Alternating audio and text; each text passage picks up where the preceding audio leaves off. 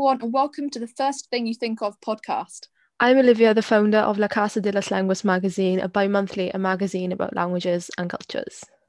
And I'm Ellie, the founder of the travel brand One Globe 360. So today we're moving on to our next country, which is India, and I'm so excited about that. We thought it'd just be like a really good next country to move on to from Brazil. I think there's similarities and there differences, but I think even within the similarities between these countries, there's differences within those as well. What do you think? Why do you think this is a good country to move on to? Yeah, I agree. I feel like India's a really good sort of natural progression moving on from Brazil. Like you said, there are lots of similarities and differences to sort of talk about and discuss. And I mean, India is one of the most, diverse, I feel like exciting, and just really incredibly interesting country with so much culture, so much to do with religion and food and their languages and things like that. So I just think, a really good natural progression moving on from Brazil to, talk about India. And I'm incredibly excited to do so.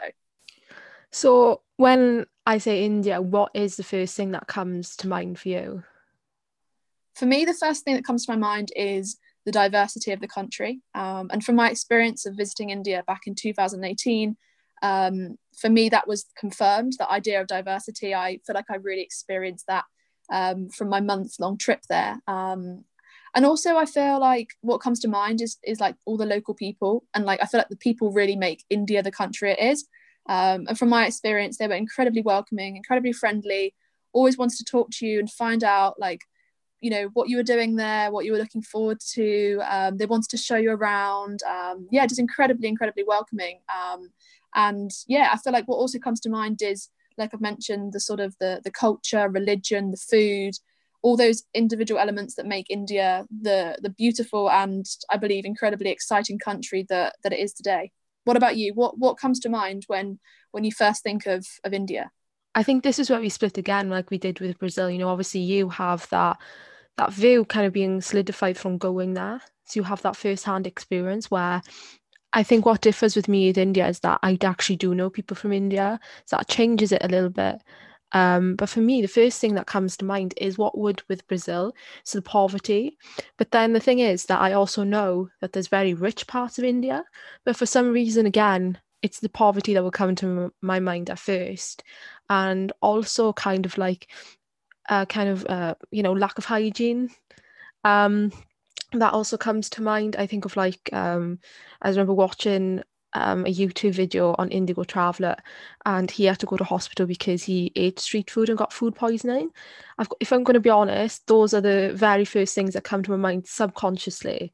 If I think of India, more in general, I think, of Taj Mahal, stuff like that, maybe more Yeah. stereotypical things like that.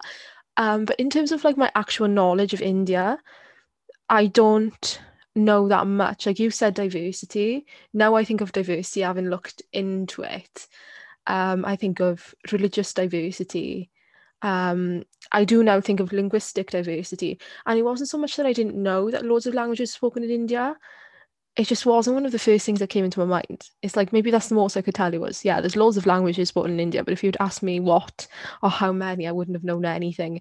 So again, it's that illusion of understanding that goes back to the very first thing we spoke about in the first episode, isn't it? It's like you think you know a lot, but really you don't. So it's going to be interesting to kind of delve into those gaps in our knowledge. Oh, 100%, that illusion of understanding. And, yes, I have been to India once before, but there's still so much that I've yet to discover and learn about India. So yeah, I'm really excited through the conversations that I know we're going to be having over the next couple of episodes, or however many episodes that we talk about India. Incredibly excited again to just really educate myself on not even just the country, but everything to do with it. Like you mentioned, the linguistic side, the cultural side, the religion, all of those things play such a key part in India today. And I feel like they play such a key part in people's perceptions of India as well. And, obviously a lot of these views are developed from things like, the media and hearing sort of other people's opinions. Where do you think that you've mainly developed your opinions? Do you think it's through having friends that have either visited India or who come from India, or do you think it's looking at things on the news or articles online? What would you say? Well, this is where I think it's a bit different from when we spoke about Brazil, because I I think I see not Brazil, sorry, India in the media a little bit, but I don't think it's as prominent in the media as Brazil is. Personally, at least I haven't seen it to be. Um, but I think I get a lot of my views from the people around me. Again, it goes to the thing of older generations. We spoke about that in the first episode about Brazil, is that they they tend to be not questioning things a lot, tend to be, they didn't really have the ability to, travel to these countries as much as we do now. So I guess their views are limited in that way. It's a completely different generation. And I do get a lot of views from that, just what they say and stuff. But the one thing that's very different for me from Brazil is that I do know people from India, and knowing those people has, crushed a lot of stereotypes, made me question a lot of things. And, I'll be giving examples of those as we go on throughout today. But yeah, that's the major difference for me. And I think it's a lot of people can relate to that, is that, most people, they do know someone from India, or at least has links to India. And, I think that does go a long way in crushing some stereotypes. And do you think that most people share the same initial thoughts as us? I know we did another survey about India and people's initial sort of perceptions and views of the country. So sort of leading on from that, do you think most people share the sort of similar things that we've just talked about? I think so, yeah. I think both what I think, what you think, whether it's the first thing that comes to mind, like the very first thing, that's, I'm not too sure, but it's definitely, some of the things that I think would come to mind, yeah. Yeah. So for me, yeah, India has obviously its positives and its negatives. And yeah, like I said, I do understand that there is poverty and there is crime. There's all those different things that we talked about with Brazil. There is that as well, of course. But for me, just with India, because I had such an overwhelmingly positive experience, I sort of reflect back in just a really positive way. So yeah, I feel like I just would like to build on that more by having conversations like this, by potentially going back to India and sort of just discovering more about the country. And it's just super interesting to sort of just hear people's initial thoughts as well, and sort of again comparing and contrasting those compared to what our thoughts are. So yeah, what's really interesting to sort of go on to is the first thing that I think came up in the survey was this idea of job stereotypes in India. So do you think there's a common stereotype surrounding careers that Indians enter? Yeah, I personally do. I think you have that stereotype of a lot of them kind of going to like computers, stuff like that. And then there's that stereotype as well of, I think, like call centers. And also then that one of when they come to the UK, they kind of go into the medical field. And personally, from my experience and from watching videos as well of Indians saying them themselves, it's not that those things aren't true. Like, yes, a lot of them are doctors, a lot of them, they do stuff with technology. It's not that it's not true, but it's like not every Indian you meet or know is going to go into those sectors. Yeah, I mean, that's the whole thing with stereotypes, isn't it? I really don't like stereotypes, just generally. I feel like it puts a very narrow-minded perspective on a person or a job or just anything really.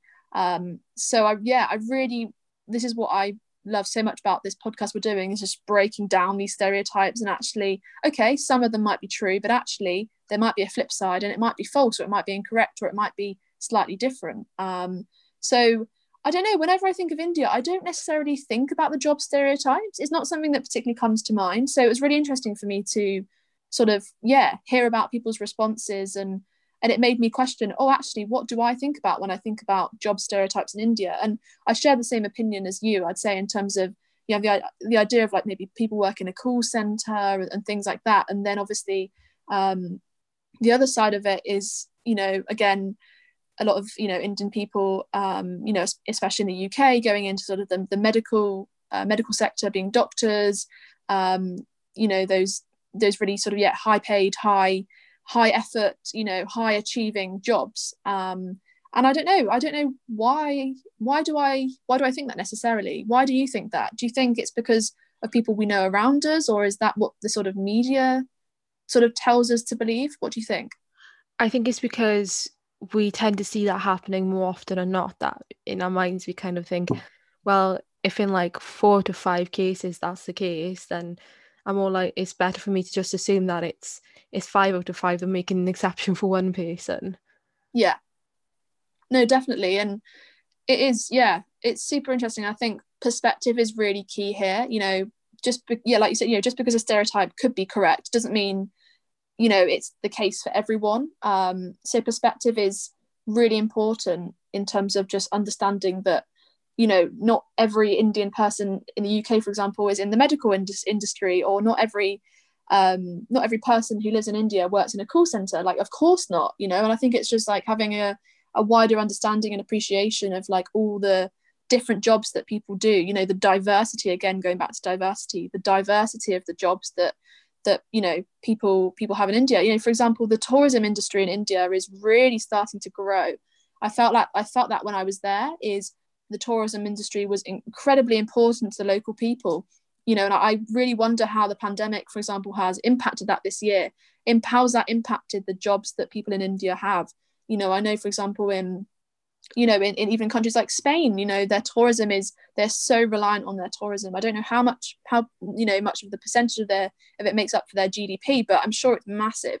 And I would say India is probably on a similar level. And actually, over the last decade or so, the tourism that they've received and the foundations they've created for this tourism have been incredibly important. And yeah, I feel like for me, that's what I think about potentially is in terms of a growing job stereotype, is that a lot of people are in the tourism industry, and that's just from my personal experience. What would you say about the tourism in India? Would you say that it's necessarily like a booming industry, or do you think you'd have to sort of go out and visit to see that for yourself?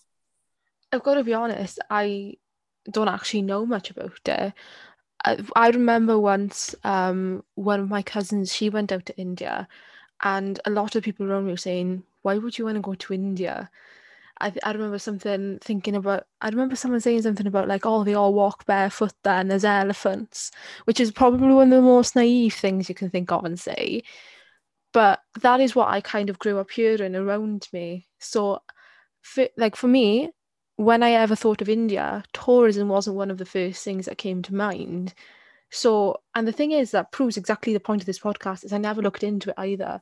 The only time I've ever kind of realized how important tourism is to India is through watching YouTube videos, which I think just proves how much important it is to kind of see it visually, whether you go there, whether you watch videos, for example. Yeah, I mean, it's something that if I hadn't visited India, I probably wouldn't have said either. It's only from my personal experience that I've sort of got that understanding that actually tourism in India is incredibly important to the local people, to the local communities. So yeah, it's something, again, that I guess unless you go and visit the country, you just can't potentially understand, and that's normal for every country. I mean, even with Brazil, there were sort of conversations we had, didn't we, about comparing my view, because I've been there, compared to your view from someone who hasn't been there, and obviously comparing the views of people from the survey. It's one of those things, isn't it, that actually visiting the country itself gives you that sort of different perspective, which is, yeah, I mean, just incredibly interesting. And just a bit more information about the survey. So everyone who answered the survey said that they believe a stereotype does exist. Everyone also agreed that this is the fact that they believe that they enter the medical profession, which is obviously what we've just mentioned. So do you think it's important to ask why they do this? Do you think it could give us more insight into the culture? So, for example, if a stereotype exists and it is correct, there is always a reason why. So should we educate ourselves on this rather than blindly attributing it to everyone? Yeah, I think so. I know in terms of like the medical profession, I'm not too sure just in India itself, but I know I remember actually learning about it in terms of like France. I think when there'll be immigrants coming to France, and why most of them kind of go for those medical professions, and I think it's broadly the same for everyone, is that when people kind of came to that country, they saw that having a job in the medical profession that was the most wanted at that point. So they came in and they filled in those roles. So now again, I think it's kind of just subconsciously for them is like, oh, you want to go into a medical profession because that is where you needed, that's where you wanted. So it's kind of seen as higher. I know that's what I know, yeah, I think that's what a lot of people that is. I know it was in France and I know some other countries, and I think that's just generally the way that it is viewed. And I think that just gives a different perspective to it, doesn't it? And I think that's something that I didn't quite know, but now when I hear of that, I kind of understand a bit more. When I hear of, like, for example, I had a Fijian friend who was pushed a lot by her parents to go into the medical profession. I had an Indian friend again who's had to do the same. And when I kind of learned for that, it did put into perspective. It did make it make sense a lot for me. And again, we see in our own NHS here, don't we? We see a lot of people from the Philippines. We see a lot of people from loads of different countries all come into the medical profession. And I watched a video the other day actually of it was on YouTube. It was of Prince Philip, and he made a flippant joke about how many Filipinos are in the NHS. And it was all light-hearted and it was all a joke. But I think a lot of us, we make those observations, but we don't understand why. Do you think that, I mean, it's so interesting to sort of discuss, isn't it? Do you think that they feel pressured to fit into this constructed stereotype that's been created? I mean, yeah, I think so. I'm thinking specifically now of my friend who is Indian going into the medical profession. You know, I don't think she saw that she had any other choice. She was very well suited for it. She was so intelligent, and the subjects that she needed to get into that profession were her strong points. So, I honestly think that, whether she was Indian or not in that sense, she would have probably gone into the medical profession anyway. So maybe you could say that she fits into the stereotype, but she also doesn't at the same time, because maybe it was just the person that she was, which is another viewpoint you can take on it. Yeah. Then thinking of my Fijian friend who was also very pushed in to go into this profession, she wasn't suited for it. The subjects, the sciencey subjects, the maths, they weren't her strong points. Her strong points were more creative subjects, art, fashion, and PE and stuff like that. But she was really pushed to go into this profession, and it wasn't for her. And I do think I can only talk in terms of her family. Obviously, I never been to Fiji, so I don't know. Never been to India either, so I don't know kind of the atmosphere surrounding it there. But I know their families, just didn't see another path. At least not another path that I don't like to say, because it sounds a bit thing, but honors the family pride, I guess, is the Mm-hmm. right way I would put it. There seems to be that I feel like, again, another stereotype is this idea of families, and maybe this pressure that they put on their children to be really successful, high achieving, high earning, filling that role of this like family pride. So I think you make a really interesting point there about it, and that idea of, yeah, is there sort of this sort of overwhelming pressure to fit into this stereotype? Do parents feel pressure from their parents so that for their kids to continue the family name in a certain profession or a certain industry? I mean, I don't know. And obviously I speak about this from an outside perspective looking in, and I can only base that from, one film that comes to mind is a film called Bend It Like Beckham. I don't know if you've ever watched it before. It's a film about football, and this girl, she's about our age, and she wants to play football, but her family want her to go to university. I believe they want her to be, I think it might be a lawyer. She doesn't really want to go to university. She doesn't really want to be a lawyer. She wants to play football. She gets an opportunity to go to America to play football, which is amazing. But she feels this pressure from her family to hide the fact that she continues to play football. And in the end, it turns out all okay for her, and her parents let her go to America and play football. But there really was this idea of this like pressure that they had, or that they put on her to go to university, and for that to be her only option. And I think the parents felt that pressure from the community they lived in, the family, like different family friends, and yeah, the local people around them.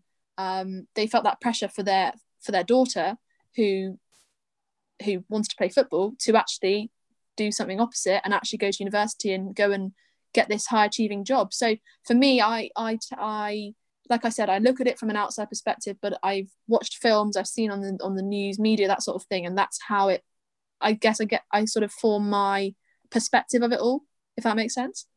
Yeah, I think that's a really nice example to use there. And yeah, I do think I think there seems to be a lot of pressure, and I do think a lot of it is culture. And I was just thinking, do you think there is an equivalent in our culture for, that in India going into the medical profession? Do you think I was trying to think, I can't really think of anything. And do you think maybe that's why it's such a kind of strong stereotype?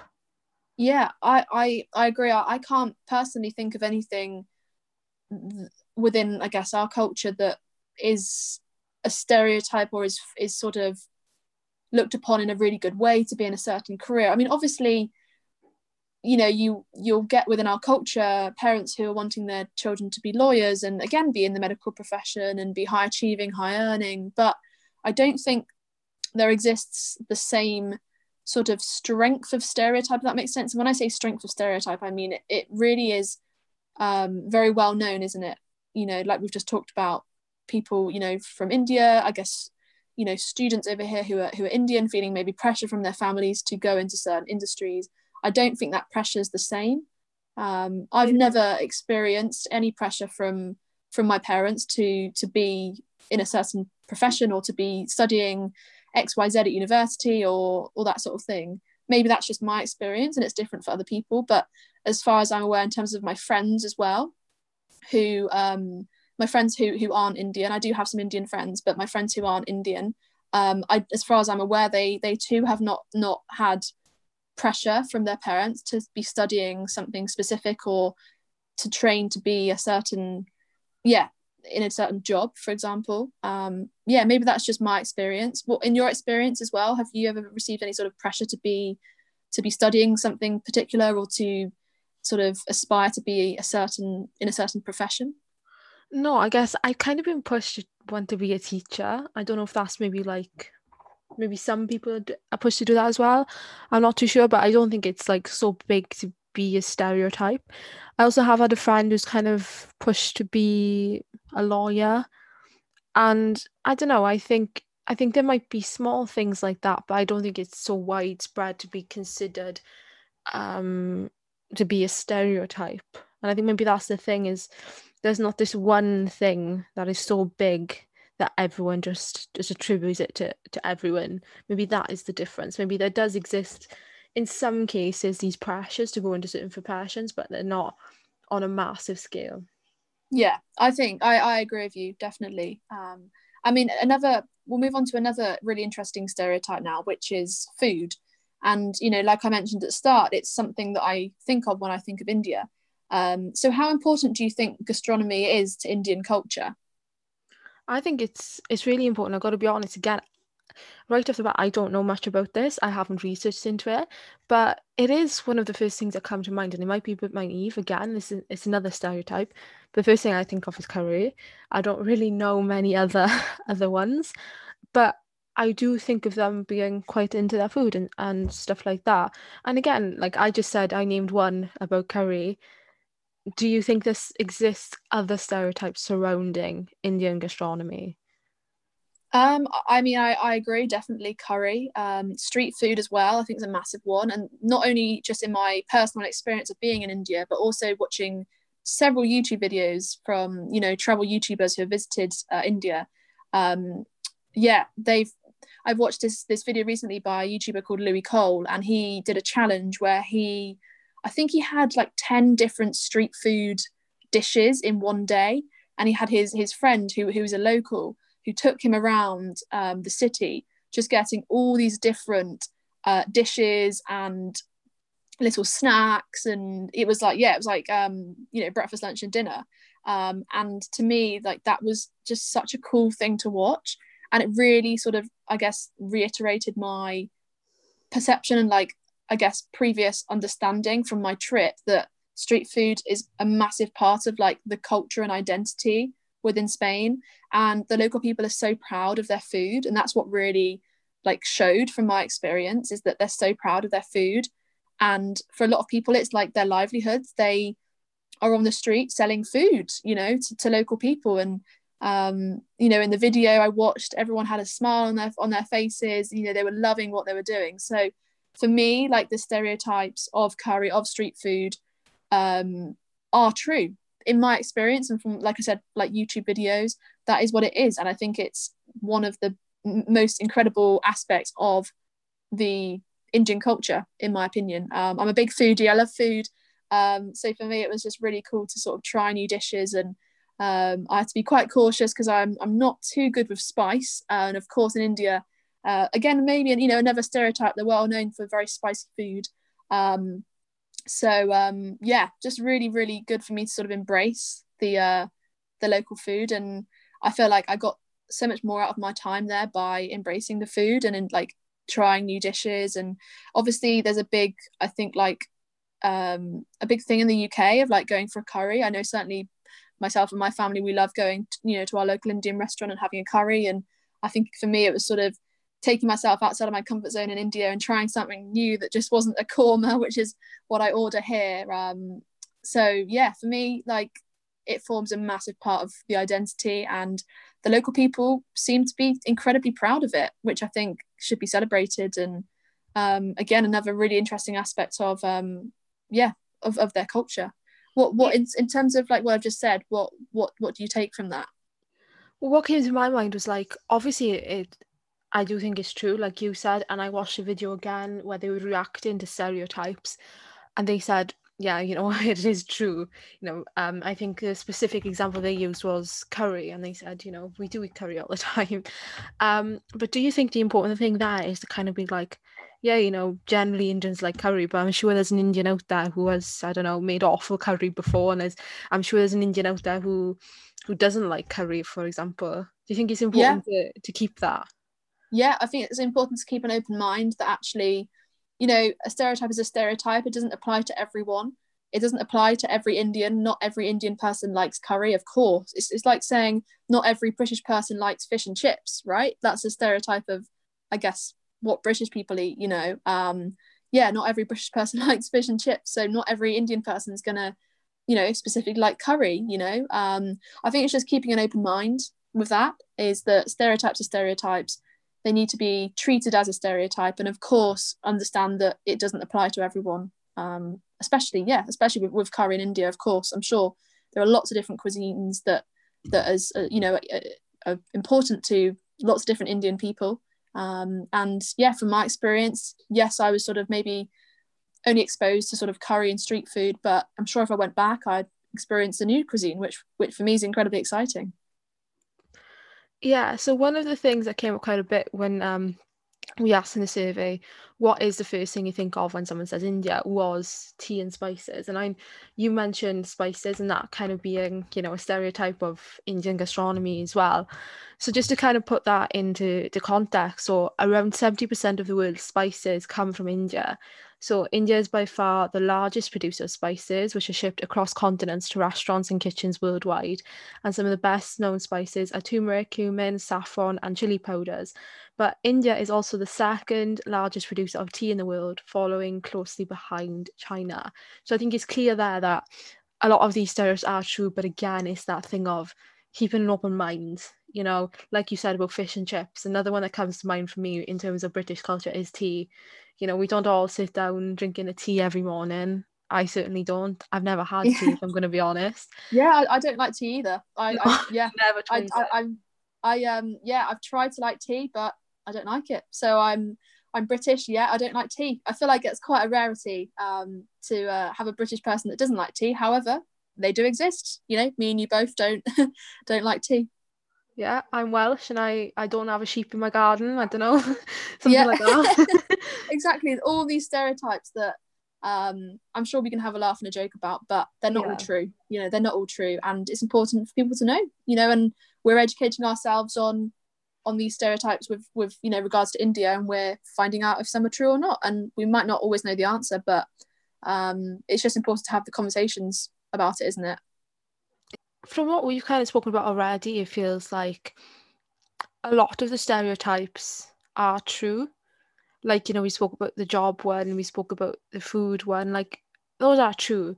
The thing there and the problem there is just putting them into perspective. And I guess kind of just having that element of respect when you're applying them to India and Indians themselves, and just, I guess, just having a bit of common sense, really, isn't it? Um, but there are obviously others, as we go on to talk about poverty and stuff like that. Again, I think, those are true, but I think that it's the way of which, we react to them. Like, I guess it's the same with Brazil, there, isn't it? Like the favelas, it's the way that you react to those people. And the way that you can change how you react to those people is learning about their conditions and why they live the way that they do. So I do think actually the stereotypes surrounding India and Brazil are different for that reason. I do think there's a lot more positive ones about India, like about their food, and Yeah. there are lots of positive stereotypes about, when I wouldn't actually call them stereotypes, there are lots of positive aspects of Brazilian culture, like the diversity, but I'm not too sure if it's like the first thing that comes to people's minds. Whereas I think those more positive stereotypes about India, they are more prominent in people's minds. They do tend to be one of those first things that people think of. And I think knowing someone who is from India, has links with India, is so vital in that, because I think most people know someone from India and most people don't know anyone from Brazil. That was definitely represented in the survey that we did. And I just think that's so vital. Like, just thinking about that little piece of culture that I learned from my friend, and I learned so much more about it, as I said, I'll talk about. Um, you know, if I didn't know someone from India, I would never have known that, like, ever. And just Yeah. little things like that, even if it's like subconscious things, that maybe that person didn't tell you, but in your mind, you're kind of like, oh, that's not true, just because of, I don't know, the way they acted or their views on something, Hmm. just little things like that, that if you didn't know someone from Brazil, sorry, from India, then you would never have figured out for yourself. I think that is a vital difference between India and Brazil. I think also, like you're saying, I feel like we're both potentially a little bit closer connected to India. So we're more aware of the stereotypes and whether they're right or wrong, or we're more aware of our friends and their experiences and what they've told us. And I think that gives us maybe more of a perspective, more of a different perspective in comparison to Brazil. Obviously, our links to Brazil are not as close. Yes, I visited, but I only visited for like a week. Whereas I spent a month in India, and obviously we've both said that we've got friends from India as well, and we both don't know anyone from Brazil. So I think our connections to India are somewhat different, aren't they, in comparison to sort of our connections to Brazil? And I think that does play a role in our. I think we both maybe have a greater understanding of India as a country and a culture. Um, Yeah. Sort of comparing with Brazil. But what's really interesting to sort of touch upon as well is this different type of media. So obviously you've got films, TV programs, Bollywood, obviously super, super famous. So what's interesting also though to consider and important to consider is that many films and TV programs only show one side of India. So for example, poverty. So what role do you think these types of things play in influencing our thoughts and opinions of India? I think in a lot of ways these kind of influence them subconsciously. It's just not like we'll sit in front of the TV and think, okay, so this person who's playing an Indian character, they've got this accent, you know. I don't think it's something that we sit down and kind of take in consciously, but it's subconsciously. And I think the major problem there is that if you don't know someone from India, or you're very naive to their culture, and the first thing that you're seeing and the only thing that you see is their representation in films and TV programs, then you're not going to question it, are you? You're just going to believe what you see. Yeah, I think that plays onto the stereotypes, doesn't it? If you're young, for example, you're a young person, you're watching a cartoon or a film or a TV program, you've never been to India, you haven't got any friends from India, you're going to believe what you see on the TV, right? And that does play into the stereotypes. So I know we're going to talk in a little bit about The Simpsons, and the stereotypes within that, but it's important to, I think, remember that the influence of the media and films and TV is huge, especially when growing up. I can Yeah. think of lots of TV programs and films I watched growing up, and you believe everything you see, right? Because you're not at the age of having a perspective or an education that can make you see otherwise. So I think things like The Simpsons. Obviously, I watched that when I was quite young, growing up, and I didn't watch it religiously, but I know a lot of people who, The Simpsons was their favorite TV program, and I'm sure they developed opinions and views because of watching the show. So again, I feel like when you get older, you gain more of a perspective when you make friends who are from India, or you travel to India, or you educate yourself. That is incredibly important. And many of these films, that we've talked about, go on to win multiple Oscars, such as Slumdog Millionaire, which of course is one of the most famous films in recent years. Why do you think these types of films are so popular if we are aware of like how biased and one-sided they are? I think it's because it's like, they're tailored for entertainment. I think they play on those stereotypes. They exaggerate them for, effect. And because I've never watched that film, if I'm going to be honest. I don't really like films, but just kind of thinking in general, like how different people from different cultures are represented in general, on TV, in films, is that, yeah, they kind of bring those stereotypes to life in a much more exaggerated effect. Um, and I think that's why, they win so many Oscars, because it plays on that. It's funny, I guess. And that's the thing, like, do you think that's wrong? Or do you think it's, well, I don't know if there is a wrong or right, is it? It's like it's that fine line, isn't it? And we're going to be showing that through the Simpsons example. It's that fine line because, the thing is, as I was saying to you before this, is that on TV and in films, every character represents a person in society. And I just think there's that fine line, isn't it, of crossing the line between entertainment and, you know, discrimination, racism, Yeah. and like unintentional bias, all of those things, isn't it? And Yeah.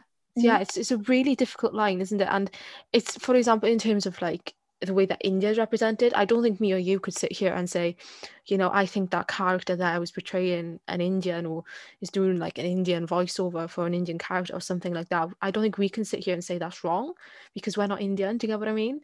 Yeah. Um, Mm-hmm. and yeah, I think it's a really difficult line, isn't it?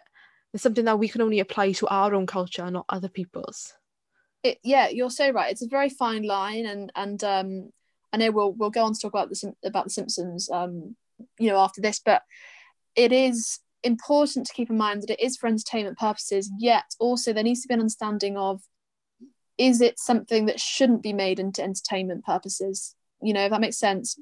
You know, is the main plot or the topic of the film, is that right to be made for entertainment, or is that being highly disrespectful to people that live that as their reality? So for example, Slumdog Millionaire, obviously poverty is a massive part of the film. Is that fair for it to be made into an entertainment purpose, or is it just the way it is in India, and are people offended by it? Are they not? It's so difficult for us to say, isn't it? Like we said, we don't live in India. We're not Indian, so we can't necessarily say if they find it offensive or not offensive, or if they're okay with it or if they're not okay with it.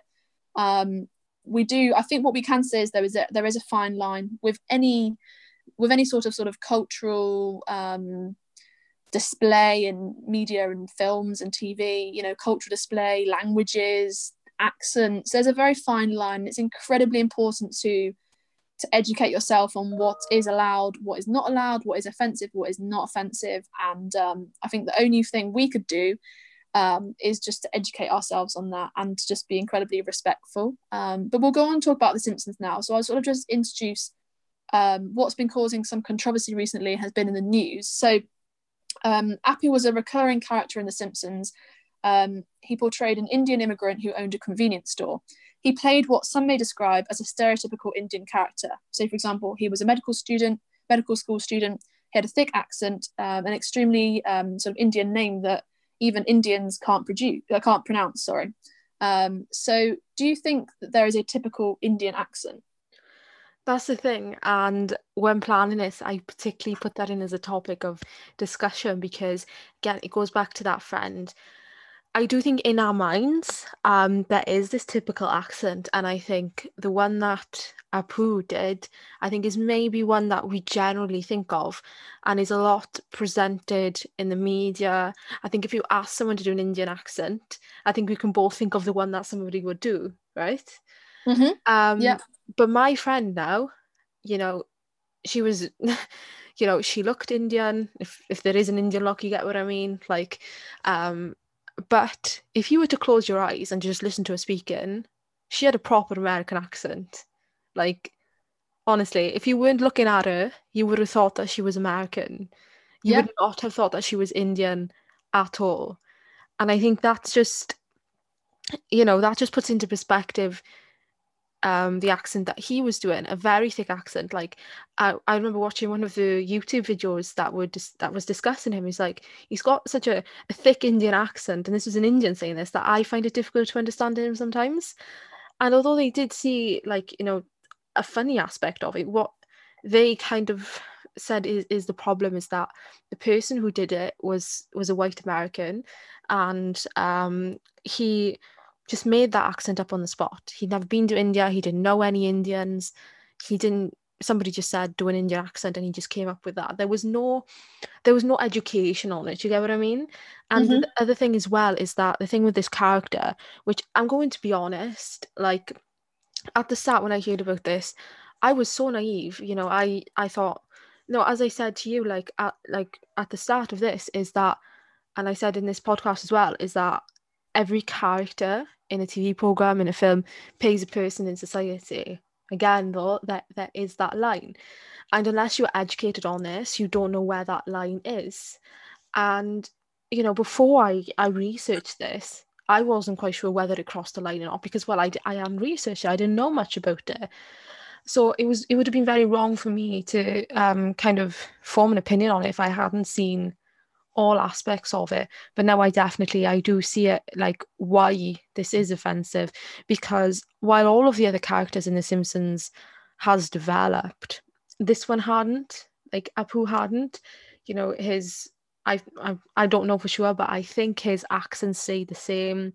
His character just didn't develop, and just generally, and the creators have said this themselves, they were very naive. And I think the accent is one of the ways in which they did that. And I think with a character like Apu, there were so many ways in which he could have been used to kind of, look further into the Indian culture and kind of dispel maybe some misconceptions about it in the way that people see them, particularly because he was an immigrant in the US. There's so many ways in which he could have been used, maybe while still having that comedic effect, but again, without crossing that line.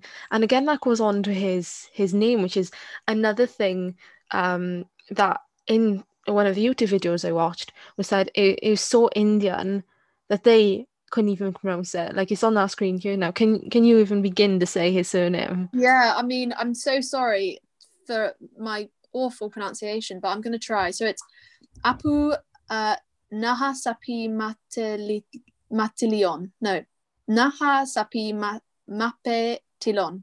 There we go. That is, yeah. Again, I apologize for my pronunciation, but yeah, I mean, even if they're even saying that even Indian people can't pronounce it, then are they taking that stereotype too far? I Yeah. think so, right? If Indian people are saying they can't pronounce it, then I think that stereotype has been taken too far. And like you mentioned about that fine line, I think the line can only be decided by the people that it could offend, if that makes sense. So in this instance, the line of, is it entertainment, is it stereotype, all those things, that line can only be determined by Indian people. And it has come out, recently that this, I think that they have overstepped that line. Because just some information, like the character has been criticized by comedian Harry Kondabolu for being a racist depiction of Indian Americans. So people are coming out and saying that it's been a racist depiction, and it's been a stereotype that's been taken too far. Yeah, I think what I didn't realize until looking into this is that many people said this was the only depiction of an Indian person on their TV screens for years. And I don't think it's something that our generation can relate to. I think it's like a generation before us. So maybe that might impact our views of what we thought about this before looking into it, I guess, because it's not the first time for us kind of seeing an Indian person. I think if we were to watch The Simpsons, we would be able to depict those stereotypes straight away because a lot of us now, we know an Indian person, we're more aware of the culture of the society. So maybe we can't see it in the same way as like a generation before us, who this is probably the only thing that they saw for a long time, which is Mm-hmm. obviously a good thing, isn't it? That we can possibly pick those out. I mean, I definitely could when I watched a few episodes of The Simpsons, and that is a good thing in general. But for many people it wasn't, and there was another comedian that I read about, and he said, look, yeah, there's some aspects of it that are funny, but if I'm going to be honest, like when I was younger I was bullied for the way he was shown on TV. And that I think that is like the biggest sign that a line has been crossed there. Someone's getting bullied because of a depiction of a character. And I don't know what The Simpsons would be classed as. I don't know if it'd be a comedy, but it's definitely got that comedic effect to it. Yeah, and what actually made me think, this whole talking about The Simpsons made me think about another program. I don't know if you ever watched it, but it's called Come Fly With Me. And it was David Walliams and another actor, I can't remember his name. Matt Lucas, that was it. Matt Lucas and David Walliams. And it got taken off air. Got taken off, I think it was on Netflix or BBC iPlayer, I can't remember. And it was highly criticised for being basically, if you guys haven't watched Come Fly With Me, basically David Walliams and Matt Lucas played lots of different roles and characters in like an airport. So they played pilots, check-in crew, cabin crew, workers in the airport. It was basically a comedy of life in an airport, and it was taken off air because there were controversies, including like using like blackface and using, doing accents of different countries from around the world, and it got taken off air. So it made me think about The Simpsons and obviously the controversy that's come about recently. Do you think that there's a possibility it might be taken off air, or do you think that's too drastic in a way, and that the only thing that will happen is that people are being given an education that maybe the program they watched when they were growing up was slightly wrong and shouldn't have been, it had its faults, and there were stereotypes that were shown that were unfair and too far and disrespectful? Do you think that instead of taking it off air, the education that people will receive from this controversy is enough? Well, the way in which they've dealt with it has also gained its own controversy in some ways. So, before announcing that he would no longer play the character, Apu had featured alongside other characters, but he didn't have a line. He never said anything. And some have said that silencing him as an attempt to cover up the controversy actually makes it worse. And instead, the character should be kind of like refreshed. So it's kind of like what I said before, it's that he could have been used to reflect America today, reflect the problems faced by Indian immigrants in America. But that was never done. And I do think that's a missed opportunity there. That sometimes I think when there's controversy for a reason. And I don't think silencing it or just getting rid of him is the answer to that. If the problem was, a lack of education which led Apu to being presented in that way, then obviously I think the easiest way to fix that, and the most obvious ways to fix that, is to educate, to do the exact opposite thing. And talking just about TV as a whole, a really interesting question that I think we've prepared, and I'll ask you now is, how difficult would it be for TV, especially things like soaps, where they try to depict real life situations, to do so without touching on delicate topics like these? Do you think it's almost impossible to not offend certain groups and cultures sometimes? Yeah, again, just looking from this generally now, just think of like the TV programs, that I watch. It's watching it in Hollyoaks, there's like county lines, storylines and stuff like that. For some people, that's going to be something difficult to watch. Obviously, it's very different to like this example about India, but just talking about this in general now, it could be very difficult to watch for some people. Some people might not like the way that it's been depicted, say that this is wrong, whatever, this could have been done differently. I think in that type of media, it's always going to be very difficult to present something perfectly. I think there's always going to be an aspect which could offend someone, which could hurt someone. Again, I think it does just go down to that line, doesn't it? Of how much have you crossed it? And I think if it offends one person, then, you know, unfortunately that's just the probability of it, isn't it? But if it offends, a massive amount of people and it causes the controversy that The Simpsons has, then I think it's a bit more of a bigger problem. That's a sign that a line has been crossed, isn't it? And that, you know, yes, there has to be that kind of acceptance of, we can't please everyone, but when you're not pleasing a large amount of people, a large amount of people from the same, same community, really, isn't it? Then there's the problem. I think the indicator we sort of have here in the UK is Ofcom. So basically, if you watch a program and you're offended or disagree with something that's been shown, you can complain, and potentially that, obviously, like you said, if something offends one person, however unfortunate that is, I doubt something would come about it from a I doubt anything would come about from a complaint from one person. But obviously, if there's a complaint from several hundreds or thousands of people, then I think obviously the line has been crossed. And like we said this whole time, a perspective of what that fine line means is really important. And I think, only some people or groups or countries, whatever, can decide that line.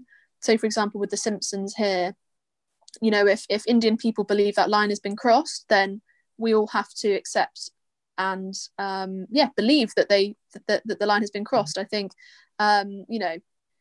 we can't say whether the line has been crossed or not, because we're not Indian, and we don't fully maybe potentially understand the hurt or the damage that could be caused from these stereotypes. So I think it's just all about respect, isn't it? Respecting people if they do feel offended. And obviously with The Simpsons, people have said that this is offensive, and people are having these conversations, and I don't know what's happened with The Simpsons, whether they've made a statement or a comment about it, but clearly these conversations are being had, and hopefully the next cartoon or TV program that comes about that's as successful as Simpsons bears all this in mind and doesn't make the same mistakes that The Simpsons has, and is more respectful of cultures and accents and things like that. So I think it's just, I think overall, I think it's just being really respectful, isn't it? Respectful, and educating yourself to an extent in which or you have a good idea of whether something's offensive or not. That's what I'd say. Yeah, I think a main problem is that it leads to a lot of, misconceptions, particularly in the case of The Simpsons, where it's the only thing that you see. It does lead to these misconceptions. So that's a great way to move on to some of the maybe misconceptions that exist around India that have shown up through our survey. So one of them is the size of India. So one of the statements that we put in the survey, and you said whether it was true or false, was this. So we said that the distance between northern India and southern India is similar to the distance between Canada and Mexico. And everyone replied that this was false. At first, when I looked at this, I thought, I don't actually know the exact distance between Canada and Mexico, I'm going to be honest. But, considering to me, in my head, they're different countries, it's got to be quite a bit. I was like, no, it's not. I know India's big, but, it's when you put it into perspective of between Canada and Mexico, it makes it seem even bigger again. I think it's because it's two different countries. So my first thought was that's false. What about you? Would you say that's true or false? I would have said false as well. I mean, it's hard to believe, isn't it? I mean, the distance from Canada to Mexico it's the whole of the US. I mean, that's the country in between Canada and Mexico. So I probably would have said false as well. But it's actually true. Yeah, it's actually true, which is incredible. Yeah, so to put that into perspective, the UK is approximately 243,610 square kilometers, while India is approximately, oh gosh, what is that? Is that 3 million? 3,287,263 square kilometers, which makes India 1,249% larger than the UK. So it's quite a big numbers there. Crazy. Like so much bigger. That is surprisingly. I knew obviously India is incredibly, larger than Yeah. the UK, but on that scale, that surprises me. Yeah, especially as calling to the thousands. Like, I don't even think that's something like in your head you can get around. Like, could you Yeah, imagine, like, expanding the UK by that much? that much. I could. I mean, it surprises me because I know I've been to India and I knew how big it was, but even seeing the number of 1,249% larger, that still surprises me. Puts it into perspective, doesn't it? Yeah. Crazy. Like, being, the fifth largest country in the world, though, so I guess it makes sense, doesn't it? Being the fifth largest country in the world. Maybe the thing is though, like if you went up to an Indian and it'd be like, tell me how many times India is bigger than the UK in percentage. I doubt they'd be able to tell you as well. Do you get what I mean? Yeah, It's like definitely. if you went up to like if you asked either me or you before we looked at this and kind of reversed that question and said how many times smaller is UK to India, we wouldn't know. It's just something that you learn through education. Again, it's just that it just goes to show like how important education is to putting things into perspective. Like this isn't something that maybe you should know off the top of your head. Yeah, I mean, all these facts yeah, again, have really surprised me. I'll read a bit more and again, some more facts and figures. So, like I mentioned, India is also the fifth largest country in the world. And as we spoke about in the Brazil series, India is also a part of the BRICS countries, which together represent about 42% of the population, 23% of GDP, 30% of territory, and 18% of the global trade. Economists believe these four nations will become dominant suppliers of manufactured goods, services, and raw materials by 2050 due to the low labour and production costs. So I know we've talked about this being quite surprising, but does any of this surprise you? And would you expect these types of countries to be a part of this? I'm going to be honest, like from the first things that I think of, no. But it's kind of like when I kind of think about it a bit more deeply, then no, not really. But when kind of planning this, I was thinking, we've done Brazil, which is part of the BRICS countries, and then we're doing India, which is also part of the BRICS countries, and then we've also got China as part of it. I think Russia is part of it, um, and those are countries which I know we will at one point do it on China as well. We'll do a series on China. Those are countries that we'll probably look at because there's some hostile views towards them, there's exist stereotypes around them. But it's those countries that are going to be some of the most influential by 2050. Like, how does that make you feel? Like I came to the realization of that when typing this up. Yeah, I mean, it makes you think, doesn't it? By 2050, I mean, quite a long time away, 2050. I mean, it's what, like 29 years. However, it really gives you an indication of the growth of India, of Brazil, of Russia. I think you mentioned as well as another of the BRICS countries. It makes you realize the growth is crazy and is only going to grow more. These countries are going to become so much more, I guess, I don't know, important to just the way the world runs. And obviously, like I mentioned, all the goods and services and raw materials, like we're all going to become so much more reliant on these BRICS countries. I feel like we already are. I think of the UK, how reliant we are on getting our goods from China and manufactured goods, raw materials from India, countries that are in the BRIC, in this BRICS group. So I think we're going to increase our reliance on these countries, and I think they're going to become incredibly sort of powerful with regards to things like goods, services, raw materials, and that's going to be interesting to see that shift. Which countries become less powerful? What Yeah. if India and China, they're all coming up, in terms of these BRICS countries, what countries are going to do the opposite and are going to sort of fall off this sort of global dominance they might have? I don't know. I'm trying to think now what countries that are currently quite dominant, and whether they're going to sort of fall off, or maybe we just make room for countries like India and China to come up on the level of America and other countries that are not part of the BRICS group that are interesting. Yeah, surprises me all this. But then does it? I don't know. I say it surprises me, but does it? I mean, we know how influential China is nowadays in the manufactured goods and services and raw materials. We know that. So it surprises me and it doesn't. A bit of a cop out answer to say that, say Yeah. both. But I can see both sides in terms of being surprised and not surprised. What about you? I mean, yeah, I think the same as you. I'm surprised and I'm not surprised at the same time, yeah. Well, also another thing that we asked in the survey was um how many states there are in India, and everyone either said 8 or 10, but in fact there are 29. And I didn't know that. I gotta be honest, I didn't know there were states in India. Would you have said 29?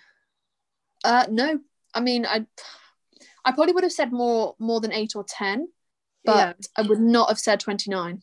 No, I would not have said 29 at all. And again, that makes me have a greater realization of just how big India is. If it wasn't enough to be told that that India is 1,249% larger than the UK, now knowing there are 29 states, I mean, surely now anyone listening must be able to sort of comprehend maybe more so how big India is a country. Not many foreigners realize that India is subdivided into 29 states. Some of these states like Assam, Kashmir, and Goa are more easily recognized thanks to products like Assam tea, Kashmir silk, or the popular tourist destinations in Goa. But India has been divided into states and union territories in order to maintain effective administration, maintain law and order, and provide citizens their necessities, and also for overall development.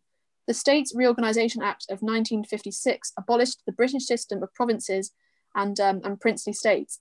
In its place, new states were drawn based on ethnicity and language, and this makes up the 29 states that exist in India today. Super interesting. I didn't know any of that at all. What do you think about all of this? Yeah, I think when I was planning this, I was like, why? Not many of us know that it's divided in 29 states, but like it's all right to know, that they are divided in 29 states, but again, it's that question of asking why, isn't it? Even on these simple things, and it's amazing how much you can learn when you ask why. And yeah, I found it so interesting to see why. I definitely didn't know it was 29 states. And again, all of this, it puts it into perspective how big India is, isn't it? And then that's moving on, isn't it, to diversity. In a country that is so big, you are going to have lots of differences, don't you? And those differences are what we call, in this sense, diversity. Yeah, so much like Brazil, India is a very diverse country. However, do you think that there is a difference in the type of diversity? So, for example, there are many cultures that reside in Brazil, but India has many different languages and religions. Do you think there's a difference here? Yeah, obviously, I'm not saying this from like an educated perspective, but just kind of like from research. Yeah, as they said, like in Brazil, you have those Italians, Japanese, Germans, Africans who moved there through the slave trade. But when kind of looking at diversity in Brazil, it was very much based on the different religions there, the many different languages there, not so much like people who moved there. I mean, that might be the case, but it wasn't what like came up when looking into it. No, I agree. I feel like when I think of India, I don't think as much of people who've moved there. I don't think as much in terms of the immigrants that reside there. Obviously in Brazil, like you mentioned, that was a big thing, wasn't it? The German people, German people that had moved to Brazil, Japanese people as well. So yeah, again, maybe I'm incorrect in saying that. It's just my lack of education, and I guess it all just thinks of. I'm just thinking of diversity as a whole, and when you think of diversity, which type do you generally think of? The type we see in Brazil, or like the religious and linguistic diversity we see in India. Obviously, they're very vague. It's very vague of me to say religious and linguistic diversity, but just to what extent do you differentiate the types? If I'm going to be honest, like the first thing that comes to mind for me when I think of diversity is the one that we see in Brazil. I tend to think of like people who have emigrated there and like, that type of diversity. I'm not so sure. I think that might be something that comes to most people's minds when they think of that.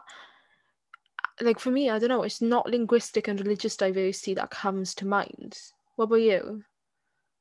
Yeah, I mean, it's so interesting, isn't it? Like I'm sort of trying to figure it out now in terms of just comparing the two countries. For me, I see the religious and linguistic diversity. I see the religious diversity more so in India, and potentially I see the linguistic diversity in both Brazil and India. And I think because the only reason I say that now is my education I've received about Brazil in recent weeks from the podcast is I've understood about, like I mentioned, about the immigrants residing in Brazil, and obviously that linguistic diversity that brings to Brazil. So I'd say linguistic diversity I associate to both India and Brazil, but potentially more so that religious diversity to India, if that makes sense. And do you think that this diversity is something that people are aware of, or are they aware that it exists but they're not educated on it?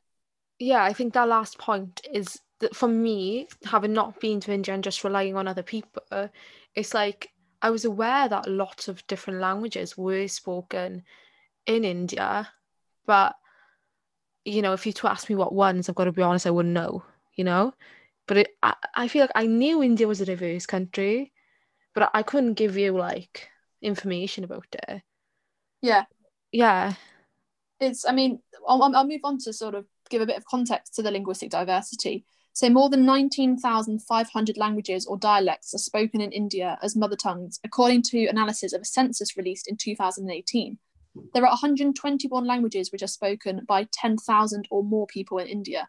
Does this surprise you? Yeah, I think the actual figure of 19,500 does surprise me because that's just so many languages, isn't it, in like one country? I think it's Yes, difficult crazy. not to Yeah, be surprised by that. That's amazing. And that that's really a strength of a country. That's something to be proud of, isn't it? Like not many countries 100%. can say that. Um, 100%. and I was also reading as well that India doesn't have like an official language at like a national level. I think they do in like I don't know what they call them, but maybe in like more local governments they kind of there. But I think it's stuff like I don't know what level it is at, but I think like government stuff it has to be in English and Hindi or something like that. Mm-hmm. But there's no language on a national level, which I think when you're dealing with a country that is so linguistically diverse, I do think that's the way to go. Obviously, I don't know the logistics, the legal stuff behind that, but in general, I think that is the way to go when you're dealing with a country that is just so linguistically diverse. I was going to ask, like, do you think there exists a stereotype surrounding languages in India?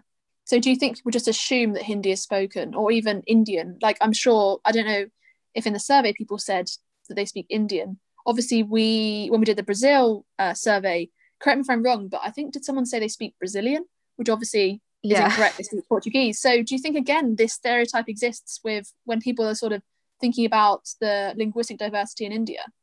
Yeah, definitely. I think most people assume it's Hindi, and in fact, the same person who said Brazilian was spoken in Brazil last time said in this survey that Indian was spoken in India. Says, you know, a bit of a coincidence there, let's say. Um, but yeah, there definitely is a stereotype, and I got a bit of a funny story about languages, Indian languages. So a few months ago, my grandparents were watching The Lion King, and one of those like boxes. I shouldn't be saying this. I'm not advocating it, but those boxes might be a bit illegal for for the TV. You can watch Yeah, like films and TV programs. yeah. um, we were watching it on that, and I walk in and it'd been on for about 15 minutes. And sometimes when you go to watch something on there, they're in loads of different languages. And after like 2 minutes, I was like, what is that noise? And I look at the TV, I look at my grandparents. I was like, they're not watching this in English. It was, and again, this shows my naivety because I don't know what languages are spoken in India besides English and Hindi. It was in some in like Indian language. I recognize it as being one of them. And I look at them and I was like, you do know you're watching it in like this language, like from India or something like that, I said. And they were like, no, we thought that it was just the noise that the animals were making. Oh, oh my Which goodness. I think, and they'd watched it for about 15, 20 minutes, just thinking that this was the noise that the animals were making.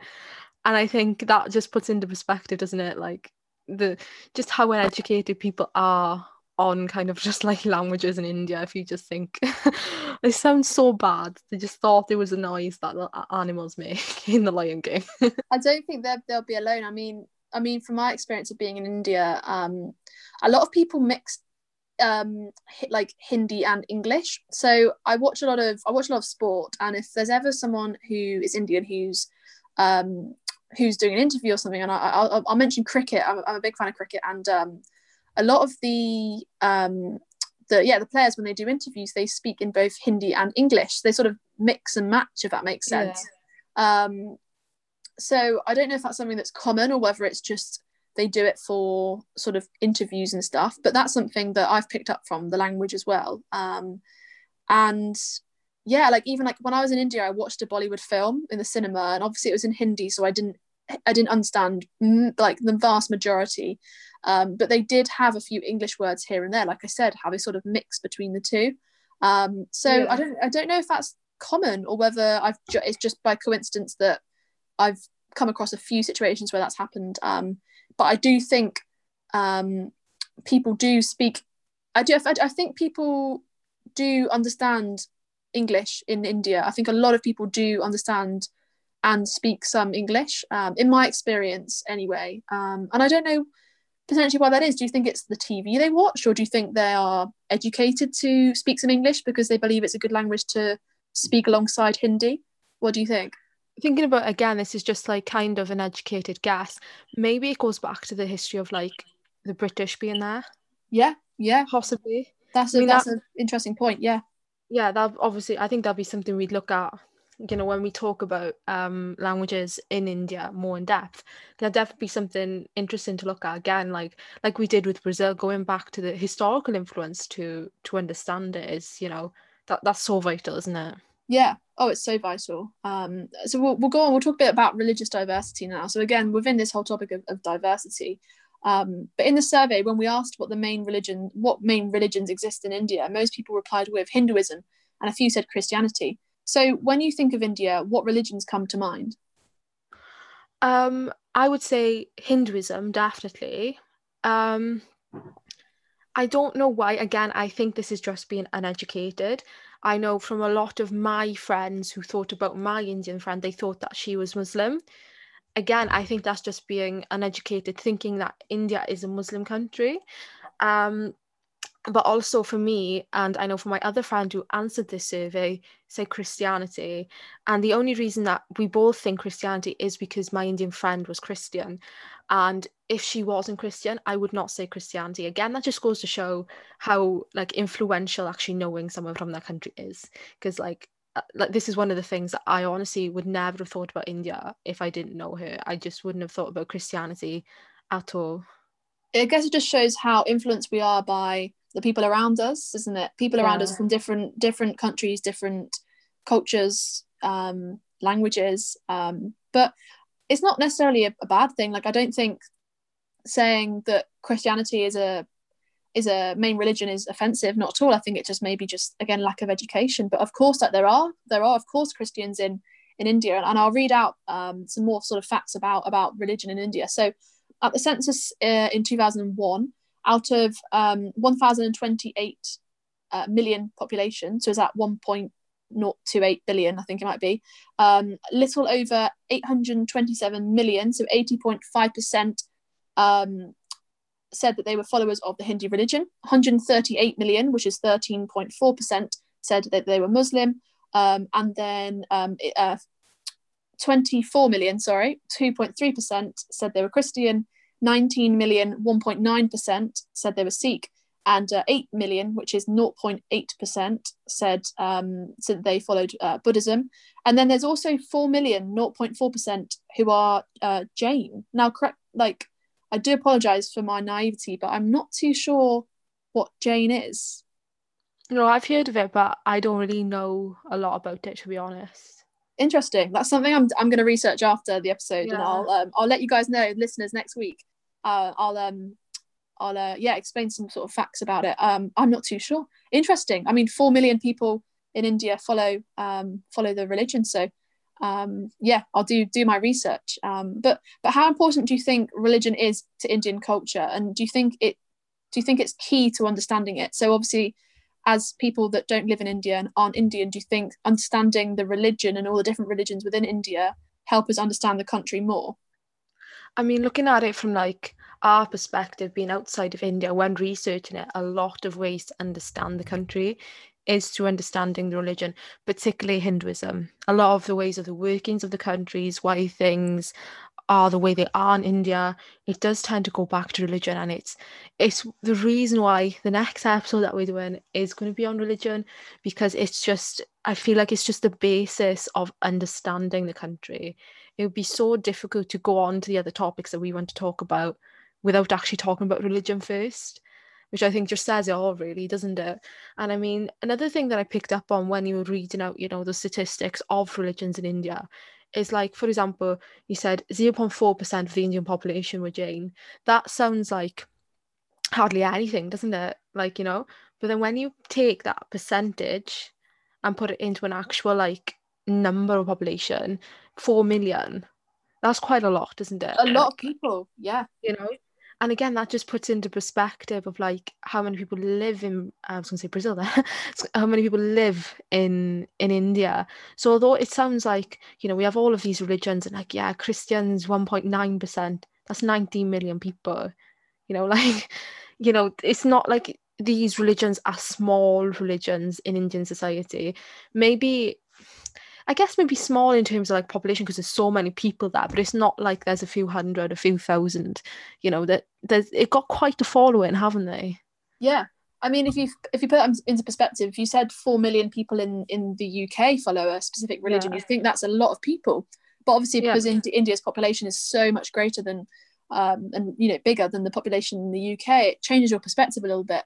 But 4 million people who are Jain is significant, of course, and yeah, it's. I mean, all the religions in India, there are more.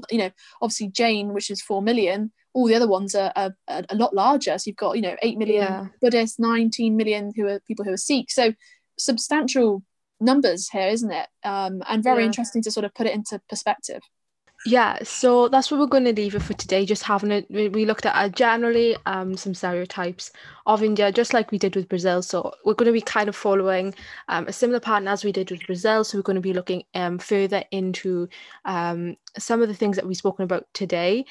So one thing that I've kind of mentioned we're going to be looking at next is more into the linguistic and religious diversity of India, because, as I said, it's so vital, especially the religious one, to get an idea of the country and how it works. So that's what we're going to be doing for the next one. Yeah, thank you so much to everyone for listening. I hope you've enjoyed our first episode on India today. I'm sure I can speak on behalf of both of us. We've really enjoyed learning more about India, and yeah, just sort of opening up these topics of discussion that we'll talk about further in upcoming episodes. But thank you so much for listening. Don't forget to leave us a rating and review on Apple Podcasts. It really helps a lot in sort of getting our podcast out there to as many people as possible. So just a massive thank you for all the support, and see you next week.